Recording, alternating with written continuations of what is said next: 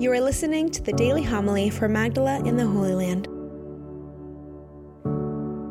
Jesus said to his disciples, "Be aware that your hearts do not become drowsy from carousing and drunkenness and the anxieties of daily life, and that day catch you by surprise like a trap. For that day will assault everyone who lives on the face of the earth. Be vigilant at all times and pray that you have the strength to escape the tribulations that are imminent and to stand before the Son of Man." The Gospel of the Lord. Praise to you, Lord Jesus Christ.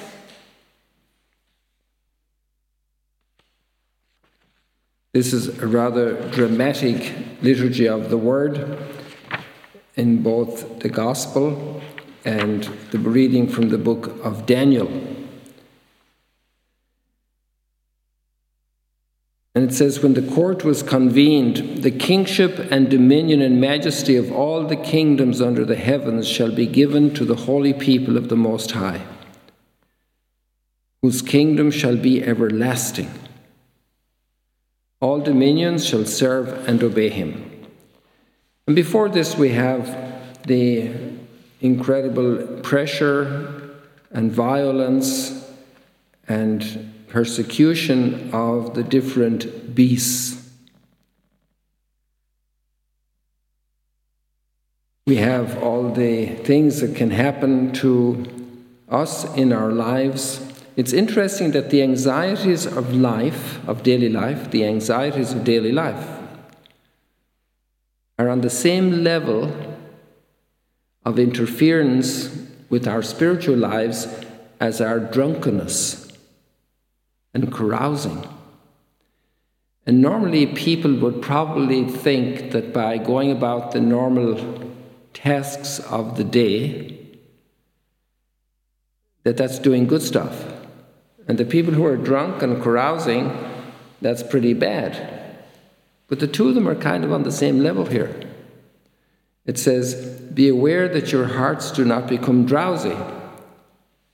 And there are different forms of drowsiness, from carousing and drunkenness and the anxieties of daily life.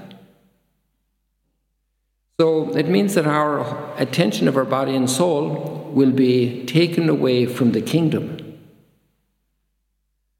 But obviously also the tasks of our daily life can be the concrete point of serving the kingdom. Because if our tasks are serving others, like singing here in the liturgy, having the songs ready, reading, the tasks of the preparing meals, of seeing somebody needs something at table just to be attentive, seeing who's a little bit down, parents looking after little children or older children, or maybe parents have a child who has certain limitations and they have to be on their case all the time, and people who are sick who need to be constantly monitored medically, people who need to go to work, maybe they have 2 jobs and maybe they have a sick child. There's a lot of pressures in life and anxieties, but we can live those not as anxieties that drain our soul, but are the points where we're loving God. They're the points where we're giving our service to God, our worship of God.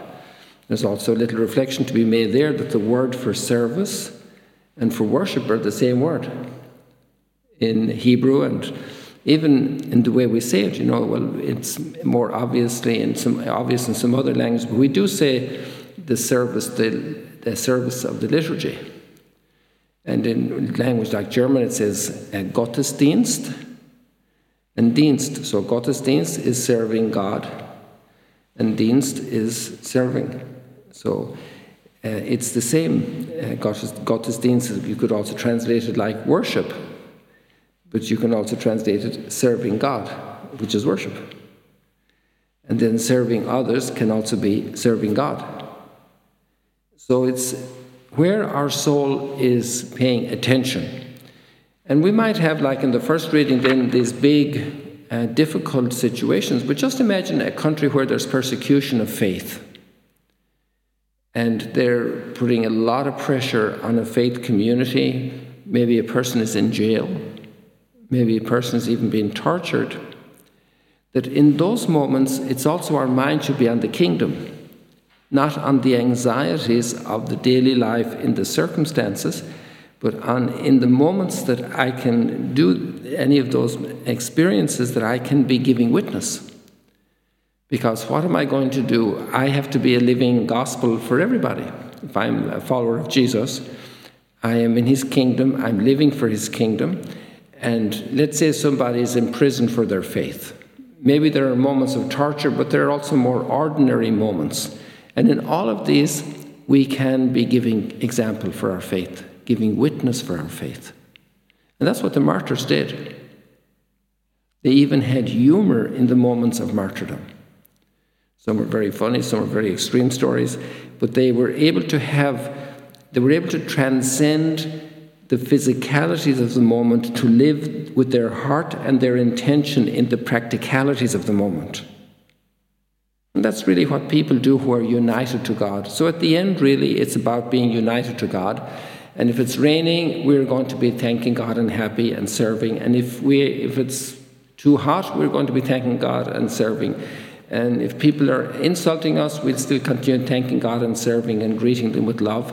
And if we're being praised, we'll still be thanking God and serving and greeting him with love. So it's about that focus of our lives. Because we're in the kingdom, a kingdom that's going to last forever. We're already in the kingdom through the sacraments, through the revelation of the gift of faith, the gift of hope, the gift of charity. So we're already living the kingdom. It's already here. The kingdom of God is among us. It's not far away. We don't have to run here or run there. It's here. God is living with us. We are temples of God. So we're already living the kingdom. So in that sense, we receive a great serenity, a great, in a certain sense, we are above the little troubles of the day, even though we have to carry out the troubles and suffer the troubles of the day. But our heart and soul is living at another level. And that's very simple. Give glory and eternal praise to him. In our homework, in our preparation work, in our service work, in every little thing we do, give glory and eternal praise to him.